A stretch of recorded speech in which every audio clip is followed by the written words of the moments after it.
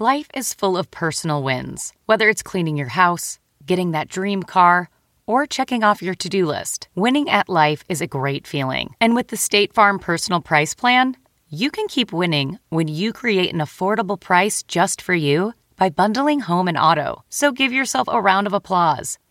Talk to a State Farm agent today to learn how you can bundle and save with the Personal Price Plan. Like a good neighbor, State Farm is there. Prices are based on rating plans that vary by state. Coverage options are selected by the customer. Availability, amount of discounts and savings, and eligibility vary by state.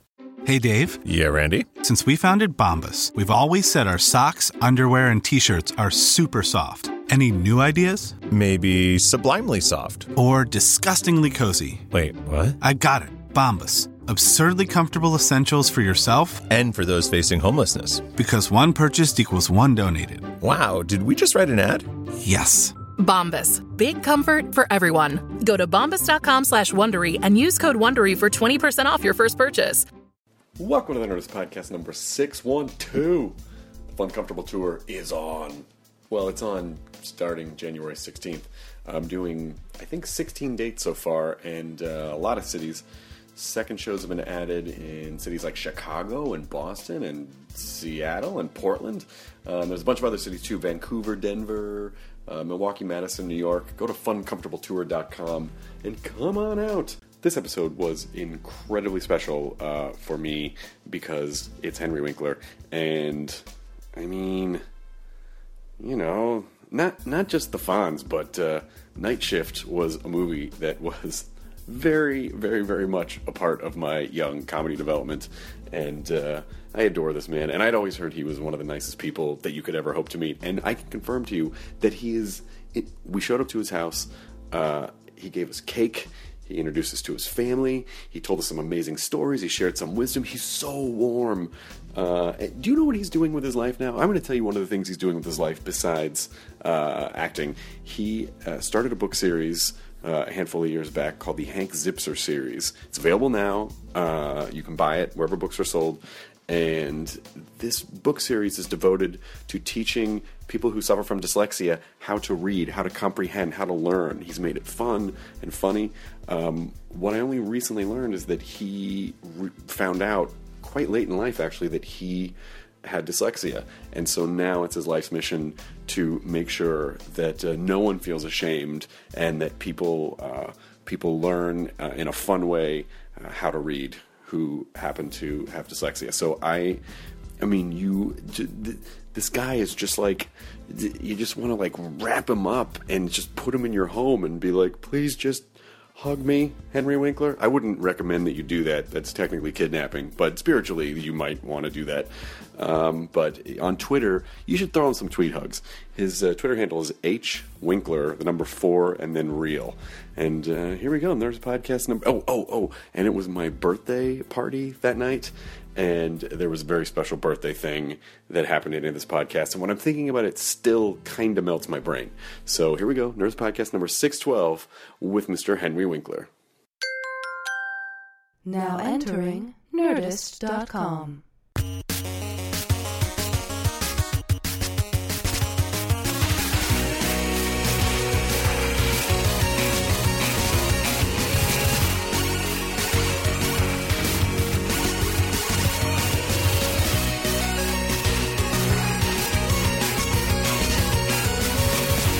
I'm going to put that there. It's empty, so nothing will spill. Henry Winkler, we're in your home, which is, we were just describing as gorgeous. It's a Cape Cod.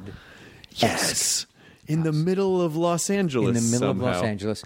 I came here on May 5th about 16 years ago and knocked on the door because I heard that it was for sale and I wanted to beat everybody else.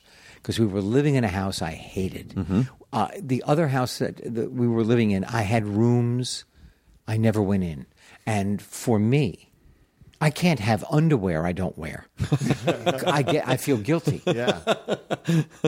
So we were in that house. So I came here. It was pouring rain, and the dining room behind us, which is now covered in oyster plates. Okay. They are Majolica oyster plates. Oh, I see. Yeah.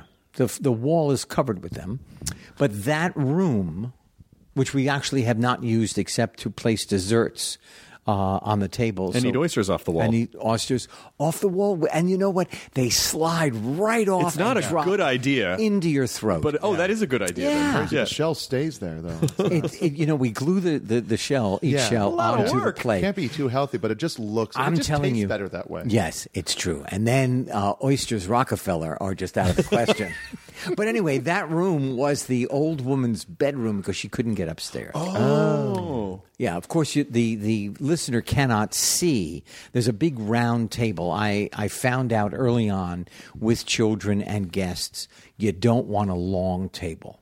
Right. You need a round table if you're going to have a family meal. Just so you can all see each other? See each other, pass each other, talk to each other. So the image of Henry Winkler at the end of a long table where everyone's at the far end of the table and you're just pounding your fist in a dank room. I sit That's above not... the salt. Okay, good. I just want to make sure. Yeah, so I'm there alone by choice. That's on a long table. Great. And I want to tell you, when I go to a place that has a long table, I take my own salt. You have to. Yeah, You have to. yeah. But I'm not interested in having much of a conversation. You don't need not to. at all. Not on a long table. Eating is functional. You need to get it done and then Yes. get back to being away Do you know from what people. now we're coming up on Thanksgiving. Am I allowed to say that? Of course. Okay, so we're coming up on Thanksgiving, which is my absolute favorite meal of all time. Of course it is. Okay.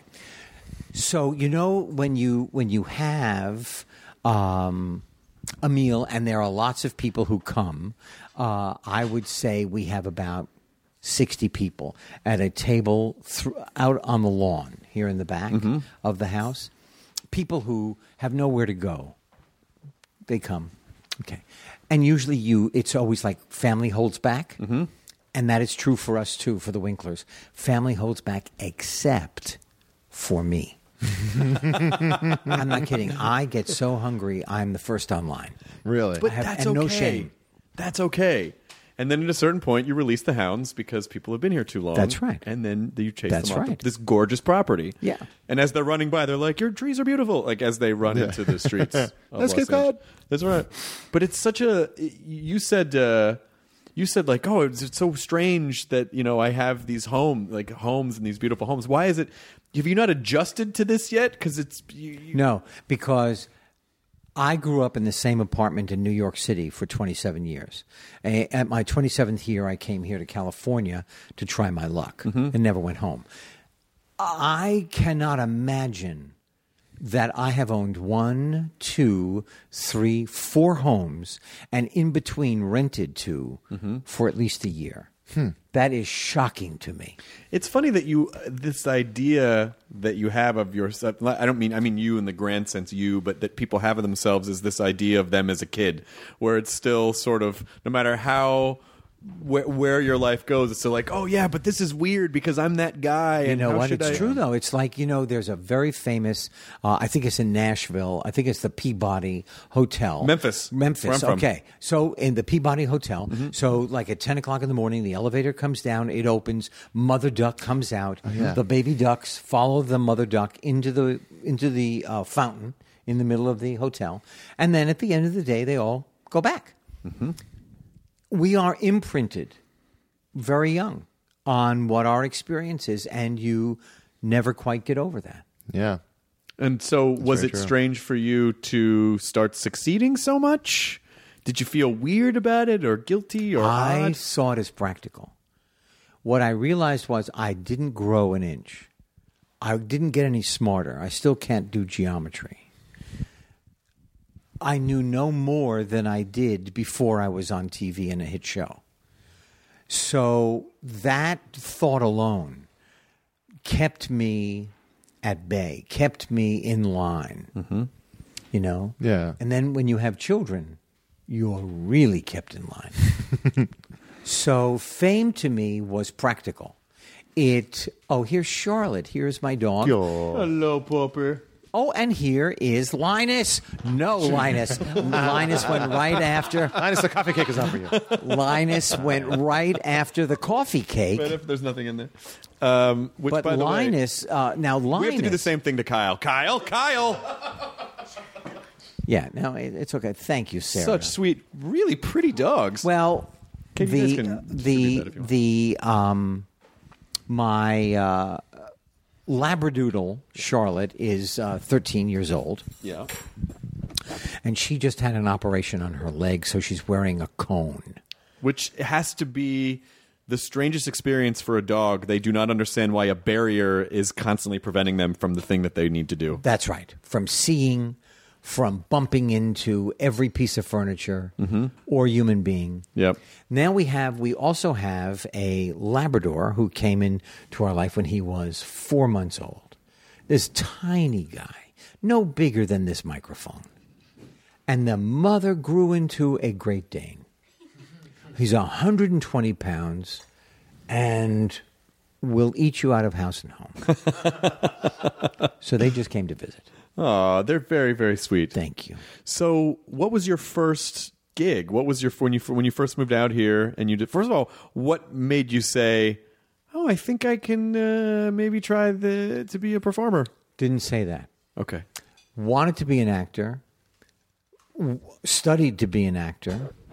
Worried about being an actor. Prayed every night about working as an actor. So anxious that I had no sense of self. I was completely a ball of jelly. Somebody in New York, in my agent's office at the time, Joan Scott was my first agent, and John Kimball worked in the New York office.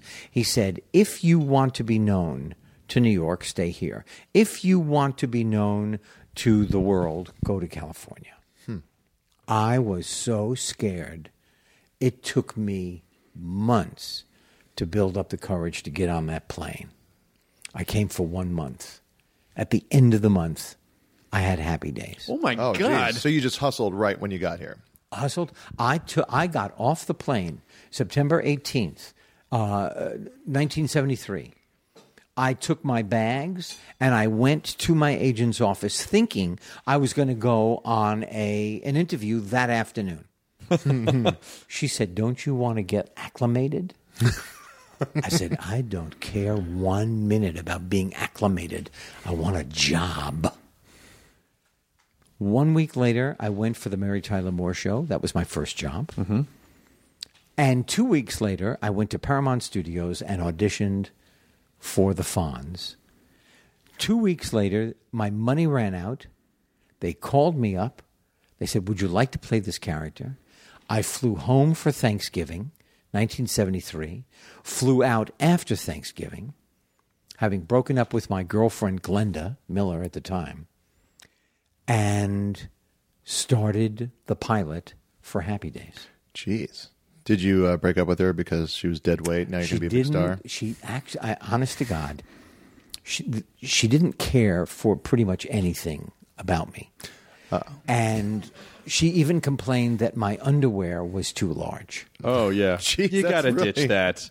Was I'm not Glenda kidding. Miller just Glenn Miller in a wig? No, she was not. Okay, all right. She was a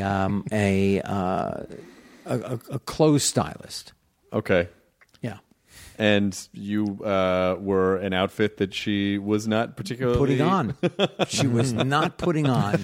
Figuratively and literally. Now, after Happy Days broke, did you get a call from Glenda like, I like leather jackets? Or was she really like, did she come back around? There was an episode kind of like that, but we move on. But it's so, I mean, first of all, it's relatively unprecedented to essentially get off the plane and then walk right in. I mean, that's amazing. That is an I am amazing amazed happenstance. every day of my life. But before we get into that, what happened with Happy Days, I want to hear about the Mary Tyler Moore episode.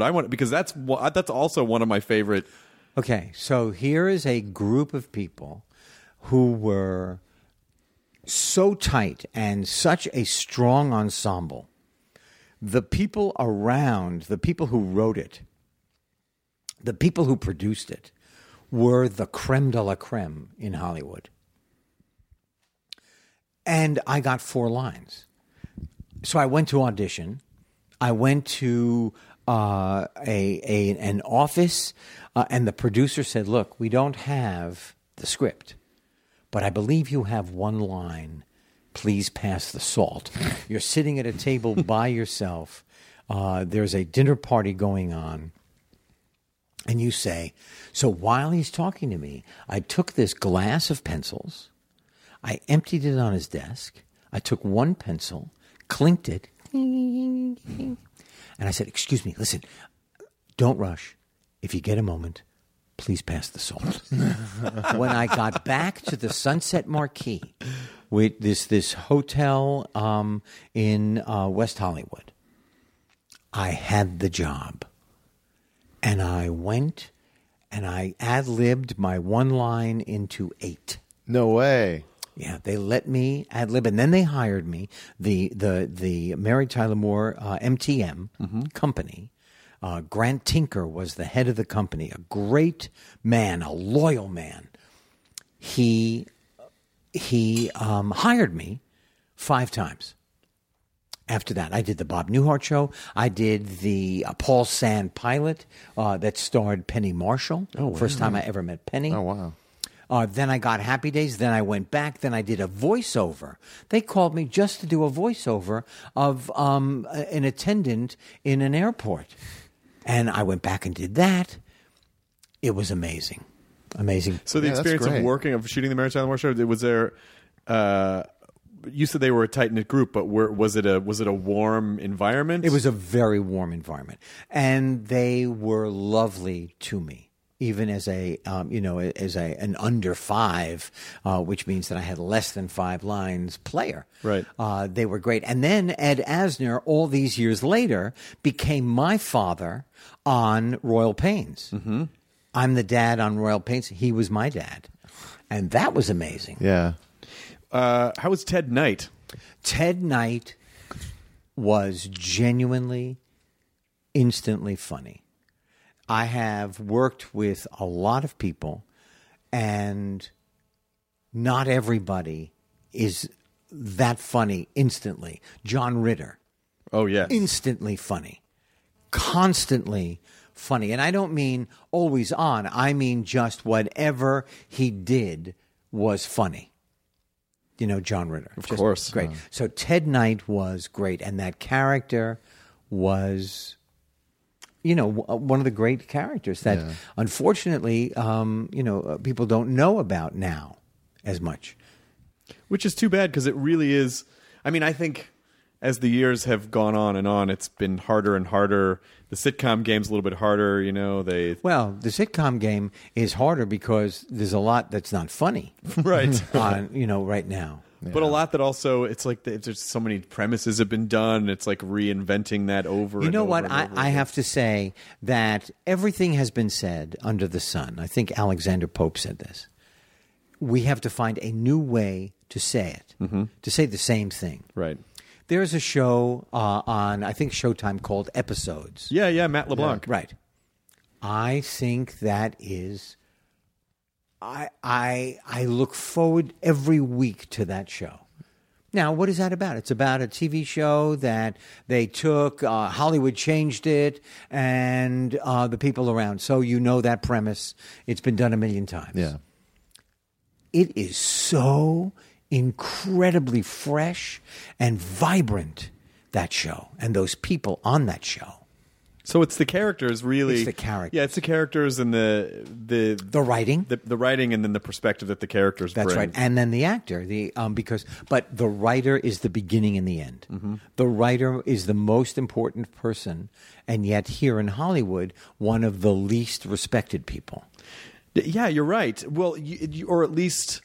They are completely changed out. They're rewritten. But the writer is the kernel. Without the word, you can't direct anything. You can't light anything. You can't act anything. You can't make anything up. You cannot create a costume. The writer is the beginning and the end of the process, I think. Yeah. Now you were able to stretch. Please pass the salt, which also was reflected when you eat dinner every night to keep everyone away from you. That's true. Carry the salt. You were able to stretch that into 8 lines. Is it true? So here are some rumors that I had always heard about Happy Days and you and your relationship to the show.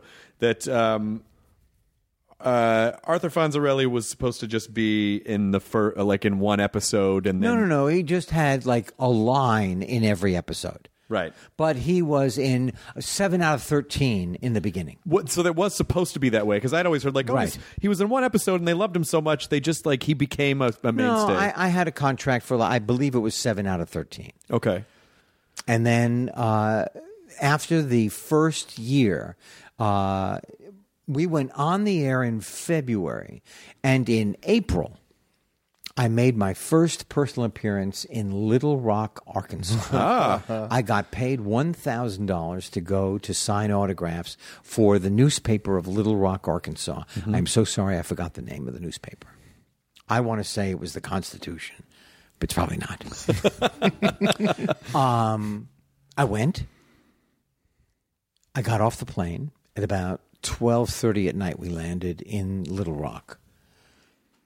3,000 people were at the airport in poodle skirts or dungarees and T-shirts. Yes. Jeez. And I literally had no idea why they were there. I thought it was like a party, and they rented the space of the corridor of where you land. And then they said, no, that's for you. And it was the first time I ever lived through anything like that. That was just a couple months after the show had been on the air. That was a couple of months. So the television, it was the power of television was, and only 3 networks. Yes. There was no cable. There was only ABC, NBC, and CBS. And ABC was in the cellar. They were the bottom-rated network of America. Wow. And was Happy Days? Was that ABC? That was ABC. That was ABC. ABC. But Tuesday then, night, 8 o'clock. But then I remember that the first, I don't know if it was the first 2 seasons or the first season of Happy Days was shot differently. Yes. It became like single camera to maybe multicam? In 1975, we went on the air in 74. In September of 75, we did our first in front of a live audience. Right. And the reason we did that is because we were not rated very well. We were 48th in the country of all shows on all networks. And they were going to take us off. And I think Gary Marshall said, let's try and have an experiment. Let's do it in front of a live audience. If it doesn't work, goodbye. Mm-hmm. And we went to number 1. That's crazy. Because I remember recently there was that show with Christina Applegate that they tried. It was a one-camera show that they stopped and they were going to do it again. Yes, and that was called Up All Night. Yes, Up All Night with Will Arnett. That's right. And then Maya Rudolph. That's right. Yeah, and I remember that was such a crazy idea to me. I had no idea that had happened before. Yes. To such success. What do you think it was? What do you think it was? I don't know. All I know is maybe it was that when you are confined to the space of one soundstage, the compression of that, like if you do a Broadway play and you do it in a smaller theater, the compression of your energy off the stage across the audience and back again is enormous. If you play in a large house, then it is much more difficult. Do you know what I mean? Yeah. And I'm just talking off the top of my head. I really don't know why, but maybe it is because the humor was confined to what we could do on the one sound stage that just pumped it up better. Yeah. Yeah. Well, I wonder if also it's something to do with, because when you're shooting single camera, there's the vibe of your show was such a, hey, it's like I'm seeing my family, right? That you almost feel like you're a part of the household if it's multicam, because it's like it's open and you're getting this different point of view. But single cam is very much very limited to whatever the director specifically wants to show you. Yeah, that's and very maybe possible. Who knows? But it worked. It did, and thank God. And not only did it work, but it's one of them. I don't know, that I got to do that in my life, that I got to be with those people. We just went 3 days ago, to Gary Marshall's 80th birthday Oh, my party. God. wow. Do you know? I just spoke to Anson Williams. He's written a new book. Donnie Most has become Tony Bennett. What? He now sings in clubs, and he is incredible. Whatever happened to Ron Howard? He didn't really do much No, after. he did not. Yeah. You know what? That he was always a sloth. Now, Clint. Never knew his lines. Never showed up on time. Drunk a lot. Not. You could tell. Ron. Yeah. Yeah. That's why they You had know to what get his rid of saving him grace most of is? the way through. No, they kept him because of his red hair. They needed a shock of color. I'm telling you. Yeah. That's what it was. They're like, people want to see To them, gingers. red hair, 50s, it all went together. Whatever happened to? Wasn't there a brother Chuck? There was. and he just died or went away or went to war? The first Chuck, all of a sudden got a television show and decided, I don't want to be an actor. And he went down to San Diego, and I think he became an insurance salesman. Wow. Oh, So then there was a second Chuck. And the second Chuck was really terrific. But what happened is the Fonz became the older brother. right. So they couldn't write two brothers. They didn't have room. They wrote themselves right out of Chuck. Right. So he went upstairs. He said, "Good night." And that was it. He never came down. He didn't even come down for cookies. So there was just never. It's kind of. I think if you start exploring the lore of that world, it's just like they have this weird shut-in brother that no one talks about. But if you watch the series and imagine that he's up there being creepy, Yes. I think it does add an interesting element. You know, if you pass the house, and the house is in that they used for the Cunningham house, is owned by a family, and they're in Hollywood. If you pass the house, you can sometimes see Chuck sitting in the window in a rocking chair. They'll ask me to come downstairs any day now. Now, did you? The other rumor I heard was that were you offered a Fonzie spinoff and you Yes. said no, I don't want to do Yes, I it. did. They wanted to, first of all, they wanted to change the name of the show. Now we're 5 years in. Right. Then they wanted to change the show to Fonzie's Happy Days. Mm-hmm. And I said, I'm going to ask you, please. I'm an actor. I'm here on the set. You're the network. You certainly have the power. I'm going to ask you, please, not to do that. It is so totally disrespectful to the ensemble of actors that I'm in. It's crazy. I don't know if I can live with it. Then they said, okay, how about if we spin you off, we give you your own show? And I thought to myself, okay, that's a great compliment. I'm getting my own show. Wow. Okay, now I'm going to go for a half an hour. And I'm going to talk to a whole new group of people that have nothing to do with my history. It would be like shooting myself in the foot. I was born on this show with these people. This is where I'm going out. Do you know what I mean? How did you have the foresight? I mean, like, very few actors would have not. I mean, even just based on an ego decision, would be like, "Oh yes, I would love to be not," and not recognize. Well, maybe I function best as part of this other machine. I functioned best. I knew that I functioned best. Who was going to replace Marion Ross as my mother? Who was going to replace Ron Howard as one of the greatest acting partners I've ever had? Yeah. Who was going to replace Scott Baio, this young boy who came in and hit a home run? Mm-hmm. Or Donnie, or Anson, or Tom Bosley, rest his soul. The thought of it made me nauseous. Do you know? Yeah. And I just said, do whatever you want. I can't go. I'm The not network doing it. must have been confounded by that. I Yeah. don't understand. He's a performer. We're offering him more money. What does he want? Right.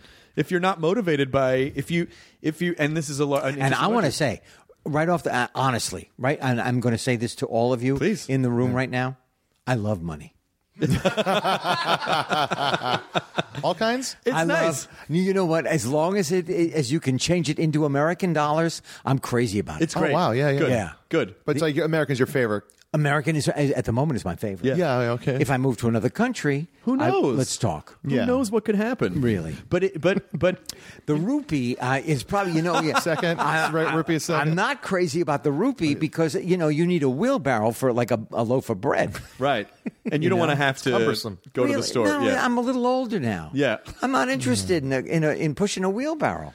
What's your take on Franks? Huh? What's your take on Franks? You mean the French franc? Yeah. Yeah, you know what? I'm crazy about the franc. I love their pastry. I can't speak the language, so I probably wouldn't move there. Yeah, because the money is meaningless to you. But if I you don't will know what to say exchange it that the for. French are lovely to me.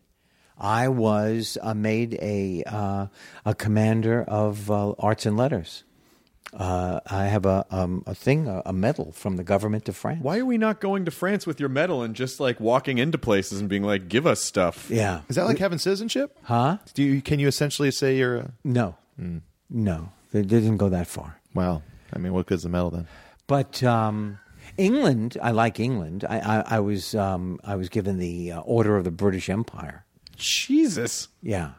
You might not want to look me right in the eye.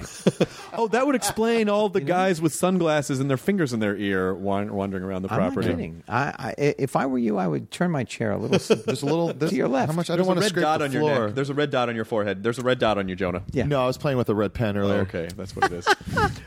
But it's so interesting to... A little Sharpie. Yeah, just I got carried away. And you missed the paper. I did. Yeah. It was in front of me the whole time. Yeah. It's ironic that Jonah was using a Sharpie.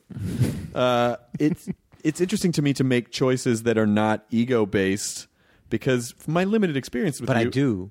And I how have. do you take your ego out of the decision-making process when Because it's so alluring? You know why? Because I've been burned. I was asked to direct a movie. I read it, knew I couldn't do it, didn't connect to it, but it was a major studio. It was like a big budget movie. I wanted to be a director. I had directed Billy Crystal and the late Alan King in a wonderful movie called Memories of Me. Mm-hmm. Now I'm getting a big Hollywood movie. I said, but Henry, you don't want to do this movie. You don't know how to do this movie. It's not for you. I went, yeah, but it's a big studio.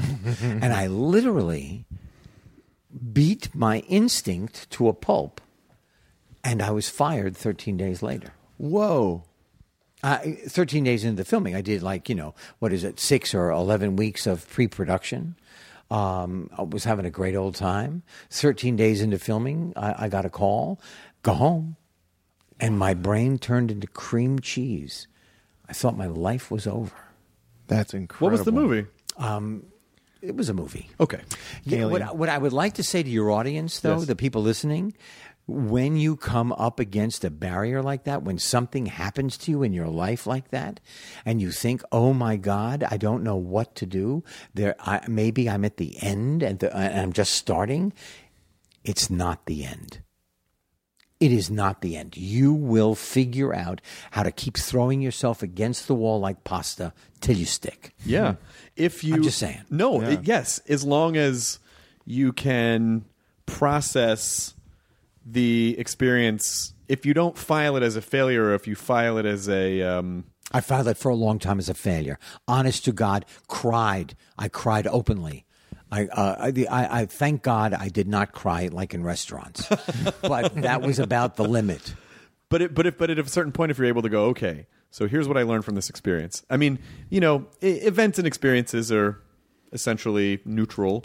It's however you're going to perceive the You know what? I situation. never thought of it that way, but you're exactly correct. And so if you're able to, and I'm not saying this is an easy thing to do, and I'm not great at it, but it's a nice thing to say.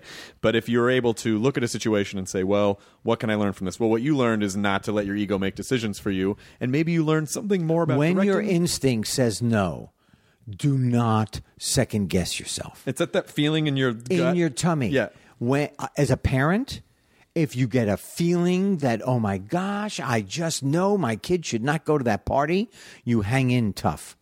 If it's work, If it's somebody you're going to date and you go, wow, I get a bad feeling, but beautiful, like beautiful, but wow, this is not right. Go home. We've been there. Well, how much do you like? How do you know that that's like the right move? You will know, and I know now. I will tell you, and you can take it to the bank. I'm looking you right in the eye right now, and I'm telling you, when your instinct goes off, you are right. Your instinct knows everything. Your head only knows some things. Okay.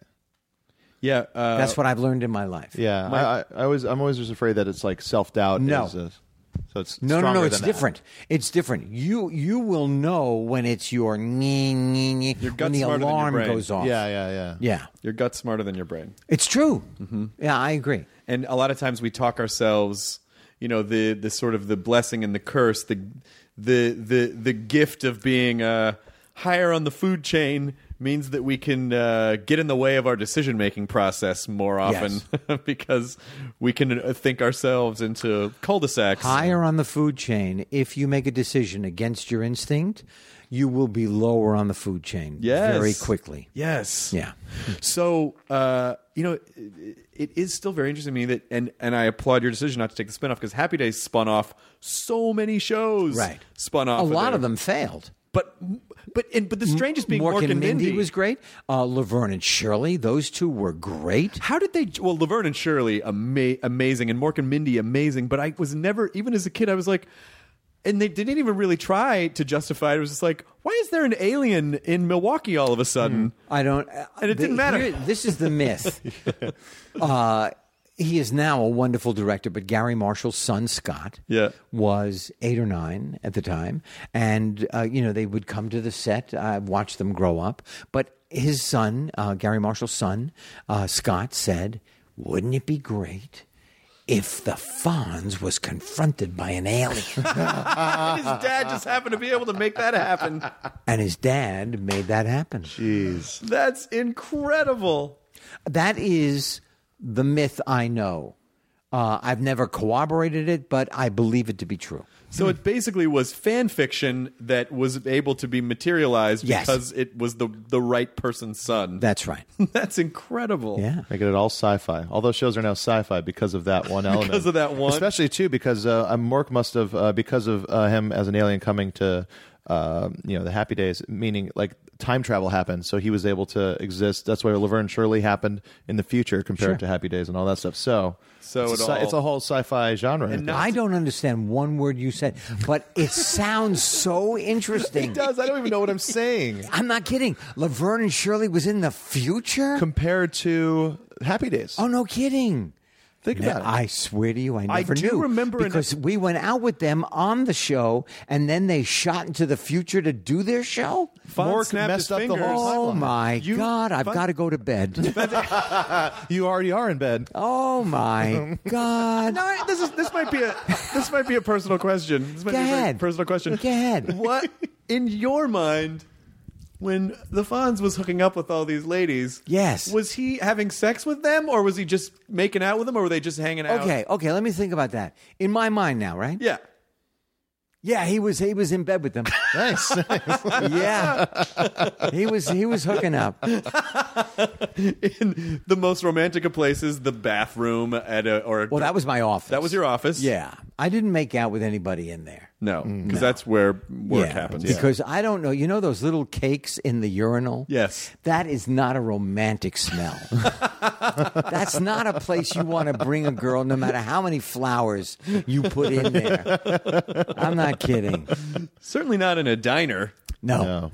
But what and you know what? I mean, think about this. Ralph Malph made in there. He went number 1 in there. Yeah, you don't want to. No. He made everything awkward. Oh, my gosh. He was also, unfortunately, the character. Lori Betts, come with me into that. No. How many of us wanted to be a Fonz, but were actually a Ralph? I was. Me. No, you too? I wanted to be a Fonz. You got to be. I got to be the Fonz, but that was play acting. That was not who I was in real life. Well, I think it's one of the reasons why, and this is dovetailing into one of my favorite movies of all times is Night Shift. Okay, me too. Where you were very opposite Fonz. Do you know why? Ron Howard said you can play either role. I thought, Billy Blaze is kind of like the Fonz. Mm-hmm. I'm going to play Richie. And that's what I did. It was so good. I played Chuck as Richie. That's great. And if you hadn't, then we also wouldn't have gotten Michael Keaton. Oh, my gosh. But I'm telling you that we auditioned everybody. He came in, and within 30 seconds, Ron looked at me and went, yeah. Wow. And then now in Birdman, from there to Birdman. Did you see Birdman? So good. But here, let me just say, can we? I don't know when this is going out, but for your Whiplash. Yeah. Oh, we were just talking about that on the ride over. I love Whiplash. Oh my goodness! Now that's a performance that's going to be nominated. Yes. J.K. Simmons. Oh yeah. All right. And did you see Foxcatcher? Not yet. All three. That's what I've heard. Yeah. Channing Tatum. Is that his name? Yeah. Channing Tatum, Steve Carell. Holy mackerel! You think of him one way as Mr. Mike, or Magic Mike. Oh yes, right, Dancing Mike. Yeah. Can I just say, the man will floor you. Really? The man, you will drop your jaw. Then Steve Carell, and then Mark Ruffalo. The three of them will be nominated. That's awesome. It's fun. fun. I can't wait to see it. It's fun. And it's dark. Yeah, it looks It's a incredibly dark Just that movie. in the trailer, there's that one shot of just him showing up to the practice with a gun in his hand. And Oh, my God. It's fun Yeah. seeing how much of a fan of stuff you are. You know what? I get crazy when I meet musicians. I get tongue-tied when I meet musicians. But they must have been tongue-tied meeting you. Like, you must have met people in the 70s that were like, you were like, I can't believe you're you. And you're like, shit, I can't believe you're you. Well, let me just say, if that's true, David Bowie never showed it. I'm not kidding. He looked at me when Henry Howard. I thought, okay, he doesn't care. yeah. I, of course, hey, listen, Major Tom, how are you? But I get crazy when I meet people that, like, I met Bruno Mars, couldn't speak. Really? I met Mick Jagger, made an ass out of myself. How? How did you make an ass of yourself? I walked up to him in a sushi restaurant. I've told this story before, but I walked up to him, and this was only less than a year ago. Walked up to him, and I went, Mick Jagger, we met once before, but and I'm so happy, and I have got every CD. I mean, I've downloaded. I saw you in concert before I left New York to come here and to do this. I love you. I think you're the great. You're an And he looked at me and he went, Henry. And I slunk out of the restaurant. I went, okay, now, I'm going to pull myself together and walk out the door. Oh, he wasn't screwing with you. He was just being sort of. He was, Henry. Okay. Okay. I've just made a complete ass out of myself. No. And he didn't, it's just, the Well, he fact was that with even, his girlfriend. Yeah, but he'd even, there was no polite. It was just, the fact that he barely did anything. Well, I thought that perhaps I should have just nodded. No, he was wrong. You were right. I should have just winked. Next time, and that was the second time I met him. I met him on a plane going to Miami, where the Happy Days ball team was playing. At the Dolphins stadium. Yeah. The third time you meet him, I have a suggestion, and you don't have to do it. No, I'm gonna. The third time I'm gonna send him a note. No, just go. I'm really excited that you're in the same restaurant. Here's what you do: you see him in the restaurant. You walk into the restaurant, put on the leather jacket, hit the jukebox, and you just look at him and walk out. I start dancing. Yeah. Got it. You hit the jukebox, it comes on, and then I don't see any other way that you can meet Mick Jagger the next time. I'm going to do it. But I think you have experiences like that, and it's also part of the reason. Oh, my gosh. My grandson just walked in with my daughter. Hello. That's Zoe. And my wife, Stacy. And, ladies and gentlemen, Ace in the house. We're with the government. Yeah, Hi. we're just talking to your dad about. Sorry, the traffic was too bad. We had to come here. I'm so glad you did. Come on. It's real bad out there, isn't it? It's violent. Oh. The end of the world. Are you hungry? I love you, Ace. He's a redhead. He's a redhead like his mommy, like his grandma. And then we have 2 granddaughters, India Bell and Lulu. Lulu was here this afternoon. I saw the name on the chalkboard out there. Yeah. So Lulu. there's nothing. Oh, Elton John? Yes. Oh, man. I went up to him. I said, John, I'm crazy about your... It's Elton. It's Reginald, actually. I'm going to walk away now. No, but it probably made you more sensitive to people coming up to you, that you would be very accommodating. I didn't need that kind of sensitivity training. I'm pretty good with people who come up to me. Yeah. I was just mortified by my brain and my mouth. I'm not kidding. I think you should have gone easier. But I on love meeting musicians. Were there a lot of were there guest stars on the show that were you like, oh, I want to meet this person, we should get them on the show? Lone Ranger. Oh, I have a silver bullet. Oh, wow. Yeah. Howdy Doody. You don't probably. I remember the Howdy Doody one where they dressed Richie up like Howdy Doody. Hello. Yes. And I was in the peanut gallery as a little boy and went home with a jar of Ovaltine. Oh, wow. Unbelievable. Buffalo Bob was on our show. Phil Silvers. You know who came to visit? No. John Lennon. When? Yes. Came to visit early on, because the picture I have is of me in a cloth jacket before I got to wear leather. Right. And his son, Julian, who was 8 or 9 at the time. Wow. That's incredible. Ringo came with Keith Moon, the drummer, who Yes. fortunately passed away, the Who's drummer. Wow. What, they came to set? They came to set. Just to hang out and hang out, say hi. What was Michael Keith Jackson. I came around the corner to my dressing room. Michael Jackson was sitting there, and he was doodling on my script. I have his doodle. You saved it? I said, oh, believe me. How old I'm was a he? hoarder. I think I'm a hoarder. Yeah. I save everything. Yeah. That's you should have a museum. Hank Aaron? Yeah. Hank Aaron came. Really? Yeah. Wow. 714. Yeah. So at this time where you go to the airport in Little Rock, and a few months after you get this job, and there's 3,000 people there, and they're Yes. screaming, and you're feeling Yes. this, and it's like, how do you stay grounded, and how do you just sort of not flip out? I never was able to make the connection that this was happening because of me. I thought, oh, they like the character, but I never absorbed it as I walk on water. Mm-hmm. I am really an important person.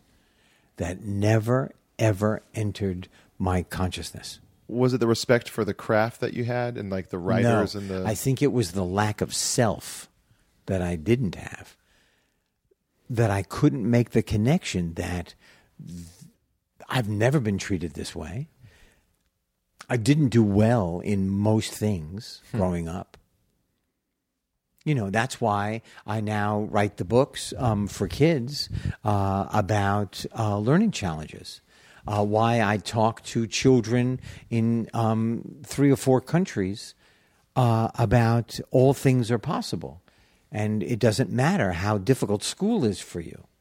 So this is true that you had dyslexia but didn't know until you were about 30? 31. 31. 31. My stepson, Jed, was tested, and everything that they said about him was true about me. And now 1 out of 5. And, you know, and we don't do much about it. The world doesn't, but certainly America doesn't. I figured out because children don't vote. So we don't really have to do much for them. We just talk about them, just about how important they are as the future. We just don't have to educate them, do you know? Yeah. But at that time, I mean, you must have been working. You were working. That was Happy Days. I was working, but I was always covering. I was always embarrassed. How were you covering? Well, because I couldn't read. So I would improvise. I learned to improvise to save my life. You know, and I would go into an audition. I would memorize as quickly as I could, and what I didn't remember from the page, I made up. That was your survival mechanism. That was my survival mechanism. And did anyone on the show know at the time? No, because I didn't know. What they did know was that on Monday morning when we read the script around the table for the producers, that I stumbled over every word and, you know, constantly had to go back and start again. They knew that. So when you were growing up, what did you think it was? Well, when I was growing up, I was just told I was stupid. Oh, Jesus. But children today, they are still, you know, there are some teachers who are now trained and realize that there are kids, 1 out of 5 children learn differently. But do you know that testing in the 3rd and 4th grade is how they decide how many prison cells they're going to construct? What? Jeez. In England also. It is true. It's a quantified fact. Holy, and you're nodding, Kyle. You've heard of this. Yeah.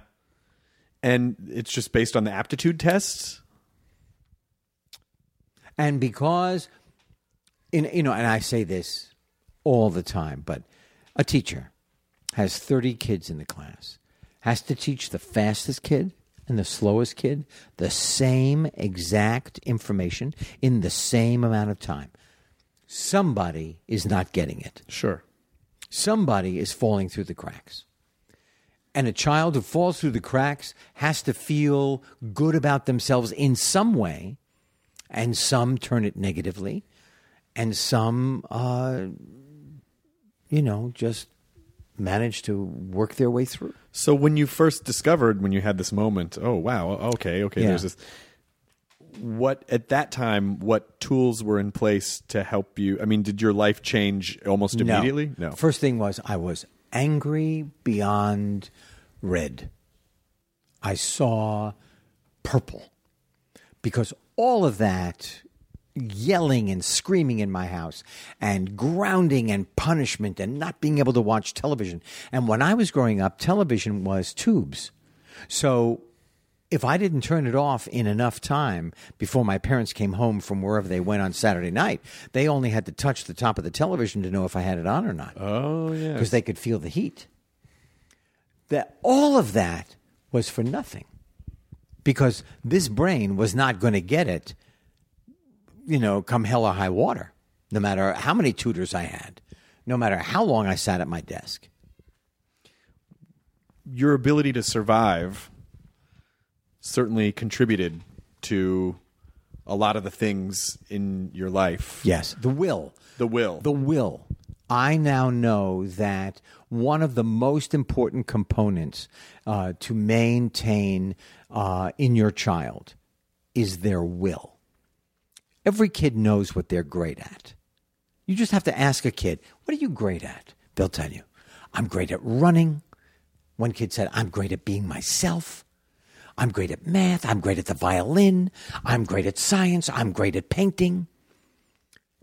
Football, they all know.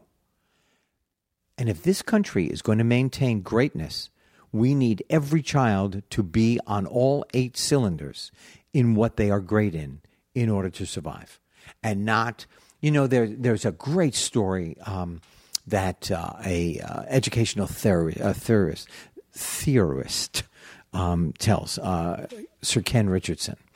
A little kid is sitting there. She's in the 2nd grade. She's drawing. Teacher comes up and says, what are you drawing, Sally?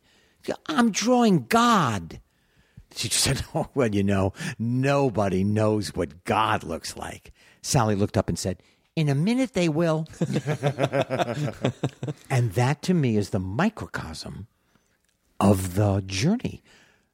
Our children know, and we educate them almost out of themselves into their head. So we take all of their creativity, all of their whatever they do great, and we just squeeze it like an orange in a juicer, and get it all out, and then we leave them with like a little pulp. To try to force them into a system or force them to keep them from being great. Right. And it's not even, I don't think they're thinking that we're not going to let them be great. But it's going to be easier for us as adults. Right. You know, and then you go to West Virginia and you go to the Ripley school system, and the parents, the teachers, the students, everybody, the librarians are all reading the same book, so they all can talk about something. Yeah. If you listen very carefully, my grandson is 2 years old, playing the drums. Oh, you have a drum kit in there? I do. We have like this big. That's adorable. That's awesome. Yeah. It's a lot of patience. He's going to be a musician, and then It you're going to be takes a nervous lot to of talk to patience. him. Yeah. That's what's going to Are happen. you going to do some J.K. Simmons Whiplash stuff to him if it doesn't get any better? You know what? I walk in there and I slap my hand. I say, "Are we keeping the rhythm? Are you keeping the rhythm?" No. So you wrote this series of books, which are basically designed for children To make them laugh. but also if they have difficulty learning or reading. You said it's a very specific font. The newest series that we have written is called Here's Hank. Here's Hank.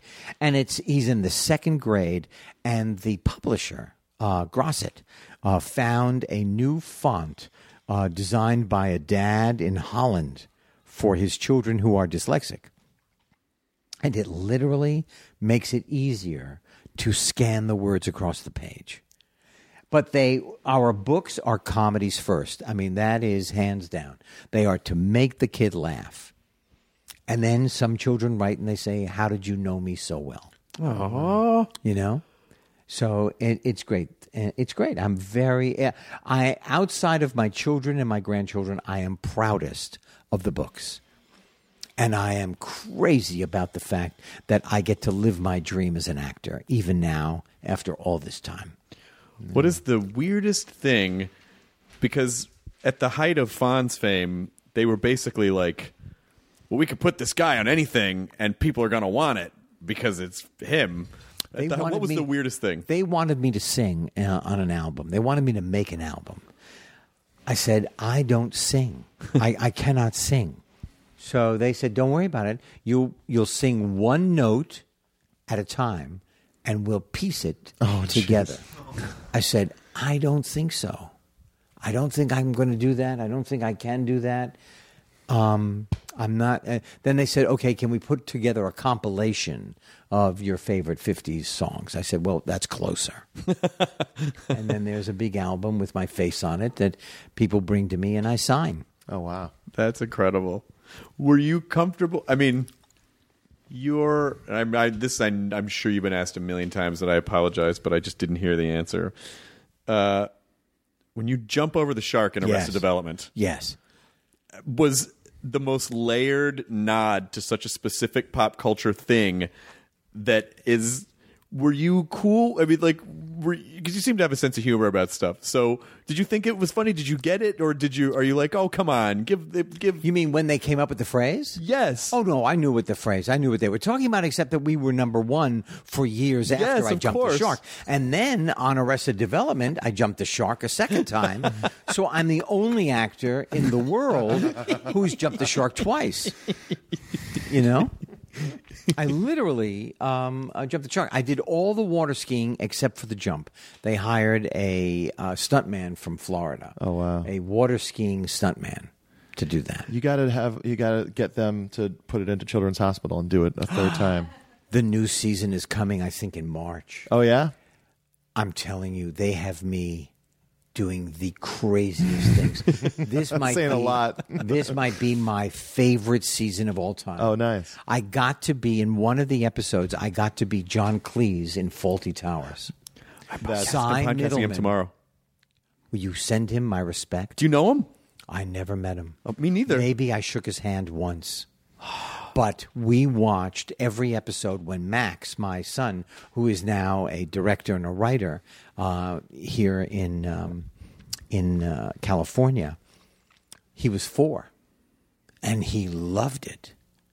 And all of a sudden, I had a friend from Germany who said, hey, my sister and her new husband are coming to Los Angeles. And I said, invite them to my house. Tell them they're coming to my house for dinner. We sat at the dinner table, and all of a sudden, my 4-year-old comes in, Don't mention the wall. Don't mention the wall. And his hand is out and he's goose-stepping. I swear to you, their eyes, you know, like on Halloween, you wear those eyes on like eyes. slinkies. Yes. Their eyes became slinkified. And then I had to explain to them in broken English, in broken German, because my parents were German, that he's joking. He's kidding. It's a program. Was there any way of backpedaling out of that with the German folks? Did they No, they didn't. It was not. It was horrible. Then I served them. I served them Haagen-Dazs bars. I'm so sorry. Oh my God! I'm so sorry. Please enjoy your ice cream. Is there any? But you really should watch Faulty Towers because it's a great show. Oh my God! But I got to be John Cleese in that great episode when it runs back and forth out of the kitchen, you know, and there's nothing to eat, and he is yelling at the chef who doesn't exist. Yeah. Oh my God! So was Happy Days 12 seasons? No, 10. 10 seasons. 10 seasons, but we did 2 seasons in 1 year. We just kept going. Oh wow! Yeah. And then were you relieved, or was it? You know, it was time. Yeah, it was time. It was time. Here's the next lesson that I learned. You have to know, if nothing else, you have to know what you want. If you do not know what you want, you will move in a circle, like a motorboat that just keeps turning in the water around and around and around. I'm telling you, it was psychically painful because I had just lived my dream and I had lived it to the nines, and now it was over and I didn't know what to do. I was immobile. I was petrified. I sat in my office at Paramount and I knew I was smart enough. You don't know what you want. You don't know what you're doing. Don't do anything. I just sat there. Started to produce. Didn't like producing much, but we did MacGyver and Sightings and a show for the Disney Channel, and I had a great time doing that. I mean, I was fortunate to do. I didn't have a great time. I was fortunate. right. Directed. Never really got in the directing game. Never really got in the club. I directed television. I directed commercials. I directed 2 features. I directed Dolly Parton's first television movie. Oh, wow. But I never turned the motor. It was like I was pulling a lawnmower. You know, you pull when you used to pull that lawnmower and it just wouldn't kick over. That was my directing career. 10 years of really not being able to get work as an actor. Started to happen again in 1991.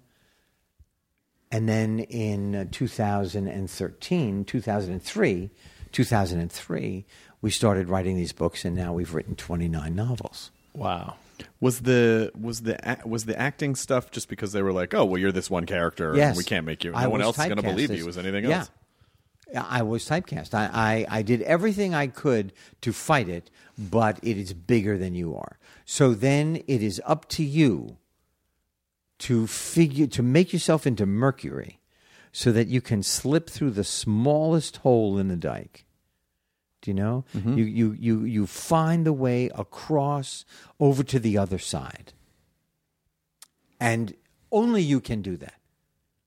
You know, you can't look for help because most of the time you call people and you say, "Oh my gosh, I'm really stuck. Can I come talk to you?" And they'll talk to you, and then you go home. Yeah. So it really is up to you and your will. That's why, again, I mention will. That will let you survive or not. Do you think some of it has to do with, because, you made a point that I 100% agree with, which is know exactly what you want. Most people don't know what they want. It's the key. But I think It's the key. I think it could go back to what you were saying earlier about finding that piece of our childhood where you go, what are you good at? Oh, I'm a good runner, or I'm a good this. Like getting back to that place where we're, just digging down and stripping away all of the rejection and the cynicism and all of the, I can't, Yes. I can't, and finding that thing. I agree with you 100%. And I'll tell you something else that I think it is. It's the will. It is the finding what you're great at. And then you find something and you go, wow, I've always wanted to do that. But no, I probably wouldn't be good. I shouldn't try. Nah, I don't have time. Not right. It's the courage to say, yes, I'm going to try. Mm-hmm. If I didn't say, yes, I'm going to try, these children's books would not exist. Right. I would. It was very easy for me to say, you know what, I can't do that. It's not in my wheelhouse. I don't know what I'm doing. I'm not going to do it. Is there anything that you never did that you still want to do or wish that you had done? Just if that you were anything you were afraid of that you didn't try? I would like to. I'm afraid of everything. Really? Yeah. I did a movie in 1979 for ABC. I did a television movie where I played Scrooge. Mm-hmm. I almost talked myself out of that. And I stepped over the line and took the plunge. And, I'm so proud that I did it. I thought, oh, my God, Alistair Sims, all these people who played Scrooge. What the hell do you think you're doing, Henry? So you go and you find out what you're doing, and you just try it. Neil Simon called me up and said, I want you to read, just read a play for me so I can hear it. Down at the Music Center. My worst nightmare, reading off a page. From Neil Simon. Neil Simon. Yeah. Oh, my God. I found every reason to say no, and I realized you know what, just shut up, Henry, and get your ass down there and do it. Or don't you dare comb your hair in the mirror again. Don't you look at yourself again. I went down there. Make a long story short, we were on Broadway for 9 months. Wow. But I was this close to saying, you know what, I'm not available. So it's not so much, it's okay to be afraid of things, but it's what you do with that. That's the key. So how do you push through it? By saying, I'm going to try. Mm-hmm. And I'm telling you, you just put one foot in front of the other, and you find yourself where you're supposed to be. And look, I am no different than anybody else. I just know what I want, and I really want to continue doing it while I'm still standing. Yeah. And it works for anybody. It works for anybody. I know that to be true. I know that. Hold on. Stace, could I ask you to close the door, honey?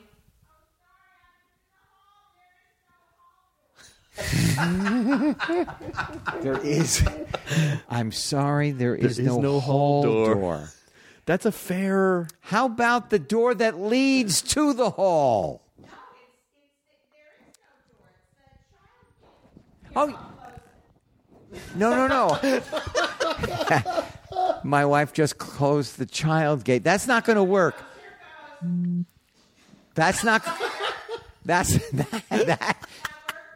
No, that didn't work, honey. I can still hear you chattering. Are you talking to the gate?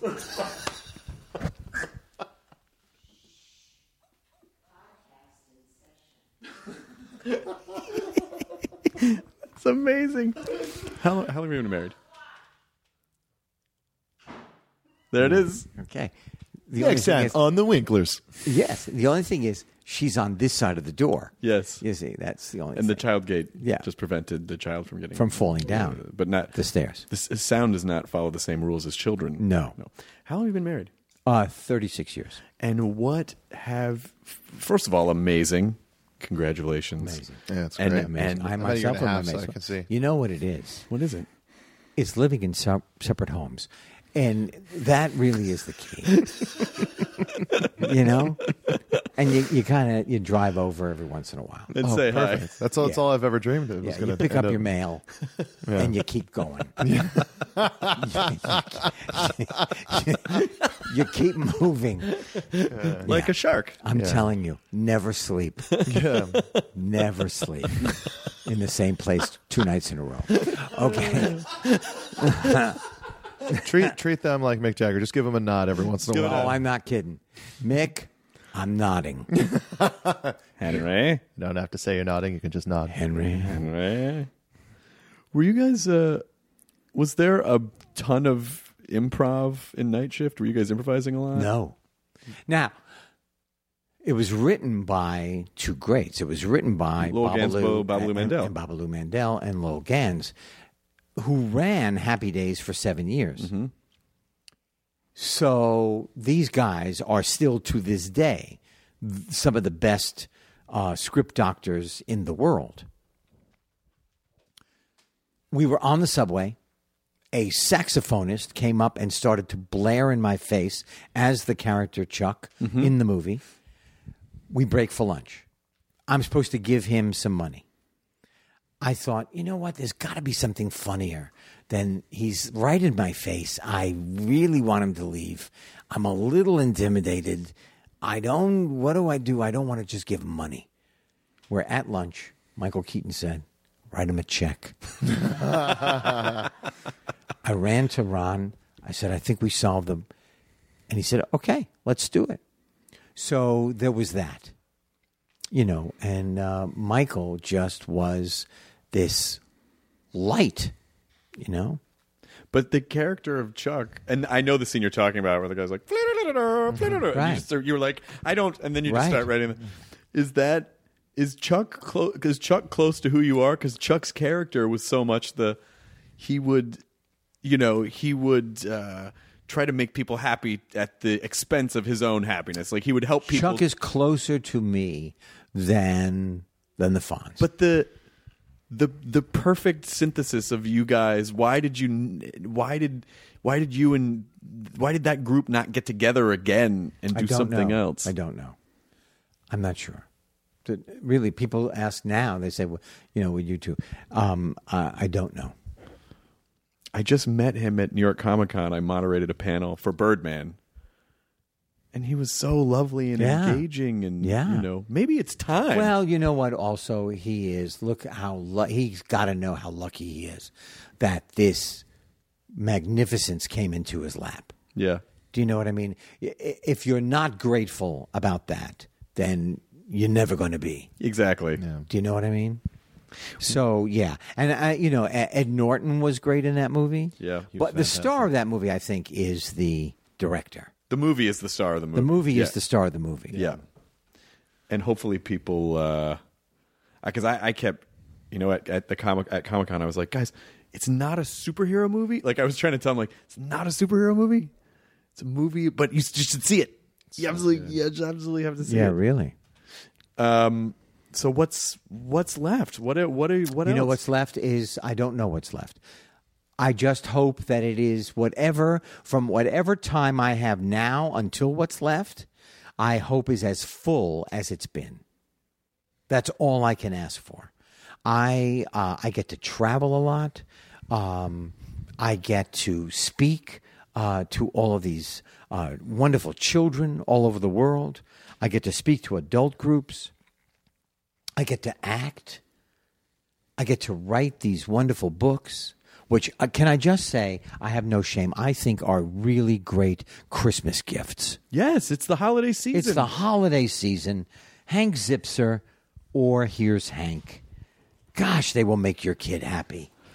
Or any kid that you know. Yeah, because oh my who's goodness. This one? This is Scruffy. This is a third new dog. Scruffy. This is Hi, a third. Scruffy. Lightning. Scruffy is Scruffy is a brand new puppy. Scruffy. Scruffy's amazing. This is my son-in-law. Scruffy. Scruffy. Oh, Scruffy. So now we've had no apology. You cannot contain Scruffy. Scruffy is lightning in a bottle. Scruff. Oh. Scruff. Yes, my baby girl. What a Yes, sweet- my baby girl. What a sweet dog. Oh, she's the best. She's the best. Hi, Rob. Hi, how are we? Wonderful. Your son is upstairs. All right. He's quite a drummer, by the way. He is. Yeah. He's fantastic. I agree. I'm heavily biased. So. All right. Bye, Scruff. As he bounces on her back legs. You know what I love about out of the room. What I love about because a lot of podcasts we do are in a little studio space. Yeah. but it's really nice just sort of getting a sliver of what your life is like, which is very crowded. It's very crowded. You gotta cut a lot of this loose, man. You should get an apartment in Hollywood and just go live the life. I've got my own house. No, but just the idea of you, just how family centric everything, just sort of swirls around. Yeah. But it's really enriching, especially for when you have grandchildren, it is different. People always say, "Oh, well, the great thing about grandchildren is you get them and you have them and then you give them back," and that I think is just a silly thing because they are just tender and fun and enlightening. It's great. I think after this podcast, everyone's going to want to come over and have coffee cake with you. Yes. So you're all welcome. Just know that there's. Could you stop at a bookstore along the way and pick up? I knew there was something to the coffee cake. You piece of shit. But you know what, though? You know what? I have to pay for that coffee cake in some way. Yeah, seriously, Jonah. The store doesn't take. Doesn't take like. You give them like a baseball card or a store. If you give them a Hank Aaron card, I'm sure. Yeah. A Hank Aaron card. I wish I had one. By the way, I used to work at K-Rock in the 90s. Yeah. And my favorite, they had these drops of basically people coming in and going, "My name is so-and-so, and you listen to the world famous K-Rock." My absolute favorite one, and I played it over and over again when I was on the air from midnight to 5, was you. And I guess you would come in and they had asked you, what's your Christmas wish? Yeah. And you go, "Hi, I remember it word for word. Hi, this is Henry Winkler, and if I have one wish for Christmas, it's quit calling me fucking Fonzie, okay?" And that was the drop. And I didn't expect it. Right. And and even when I did, it made me laugh every single time. We had a great time together, though, because I would be on that show a lot, the morning show. Yeah. Kevin and Bean. And then Bean, how about this for technology? Yeah. Bean is not even in the state. Really weirded me out when I went in there and you just hear the voice and they still have like a dynamic. It's amazing. It's insane. They're talking to each other like they're next door to each other. They're great. They're so good. And I dig those guys. Yeah, I've known them forever. It's and wonderful. They're just nice guys. They were wonderful to me. Yeah. Yeah.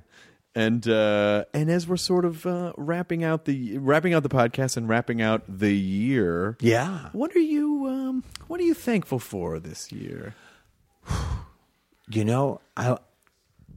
One of the things that I've thought about is that we used to say, "Wow, the world is so small; it's getting smaller," and now. The thought of it getting smaller is so dangerous. We are a plane ride away from a plague. We're a plane ride away from terrorists. There are wars going on. There are new wars starting. We never finish the war phase. So, some of these children are going to grow up. And when is it that we are really going to just go, you know what? Why don't you live over there? We'll live over here. And for both of us, them to us and us to them. And just get along. Correctamundo. That sounds a little trite, but it's like, oh my God, we can only go into a tornado. Yeah. That is just going to sweep the world up into I don't know what dust. The next world war is going to be about fresh water. California we're pumping water out of the reserves underground. It will take hundreds of years to replace that water There is no water coming. But I know where there's the greatest black and white cookie. What?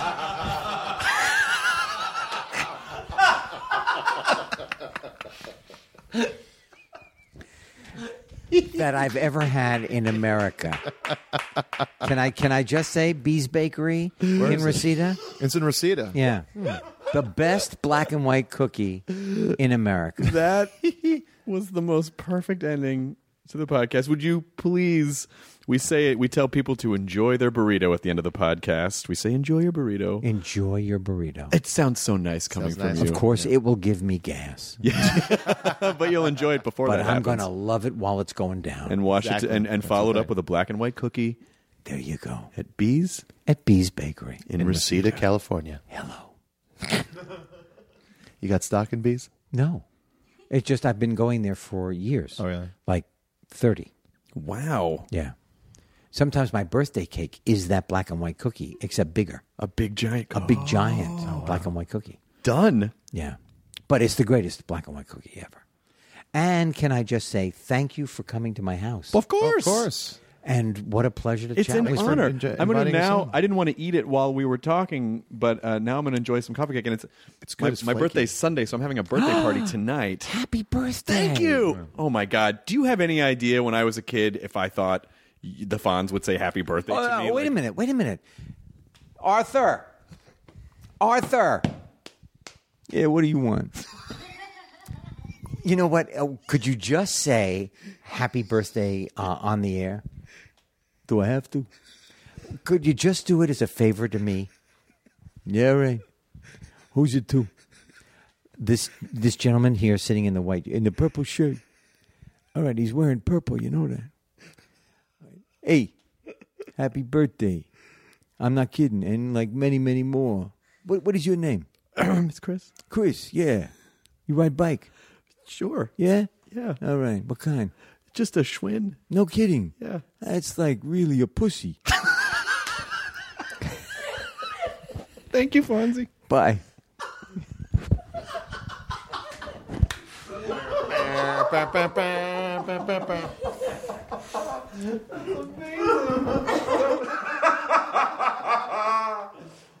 That was an even better ending than the black and white cookie. Now leaving Nerdist.com. Enjoy your burrito. Behind every successful business is a story, and some of them might surprise you. Like how Chobani's first yogurt factory was discovered on a piece of junk mail, or how the founder of the multi-million-dollar cosmetics brand Drunk Elephant was told by everyone, including her own mother, that the name sounded like a dive bar. I'm Guy Raz, and on my show How I Built This, I talk to founders behind the world's biggest companies and brands to learn the real stories of how they built them. In each episode, you'll hear entrepreneurs share moments of doubt and failure and talk about how they were able to overcome them on their way to the top. How I Built This is like a masterclass in innovation and creativity, a how-to guide for navigating life's challenges from the people who've done it all. Follow How I Built This on the Wondery app or wherever you get your podcasts. You can listen to How I Built This early and ad-free right now on Wondery Plus.